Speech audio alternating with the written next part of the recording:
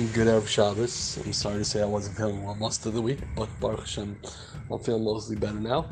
This week is Parshas Chukas. Chukas, usually, generally speaking, most people talk about the mitzvahs that we don't understand.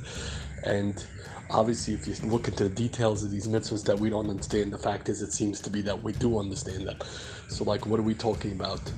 So, I just had a thought earlier in the week that the idea of chukas is, first of all, we once discussed before that the idea of chukas is that it's really the anchor of all the mitzvahs. That means like this: if I don't do the mitzvahs I don't understand, then the mitzvahs I do understand, I'm not really doing them for Hashem.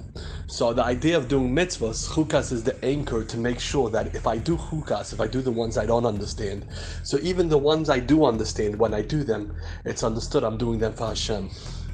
But another concept that I had earlier in the week was not everything is really there for us to understand for a different reason. Because if I always have to analyze everything and figure out why I understand something, I have a problem. How do I breathe in the morning?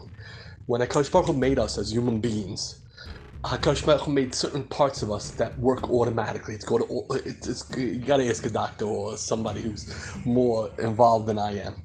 And the idea is there's part of our auto system, the auto, whatever it's called, system of the body, is part of us that works automatically.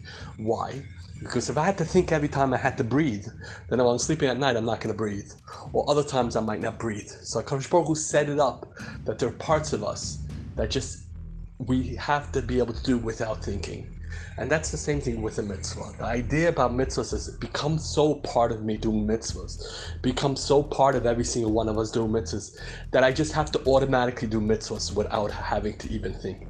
HaKadosh Baruch Hu should bless us all, that HaKadosh Baruch Hu should see us as people that do mitzvahs, no matter what the story is. It becomes the anchor of who we are. And at the same time, we should be able to do them automatically because Hashem said. Have a wonderful Shabbos. Sorry for doing this so late.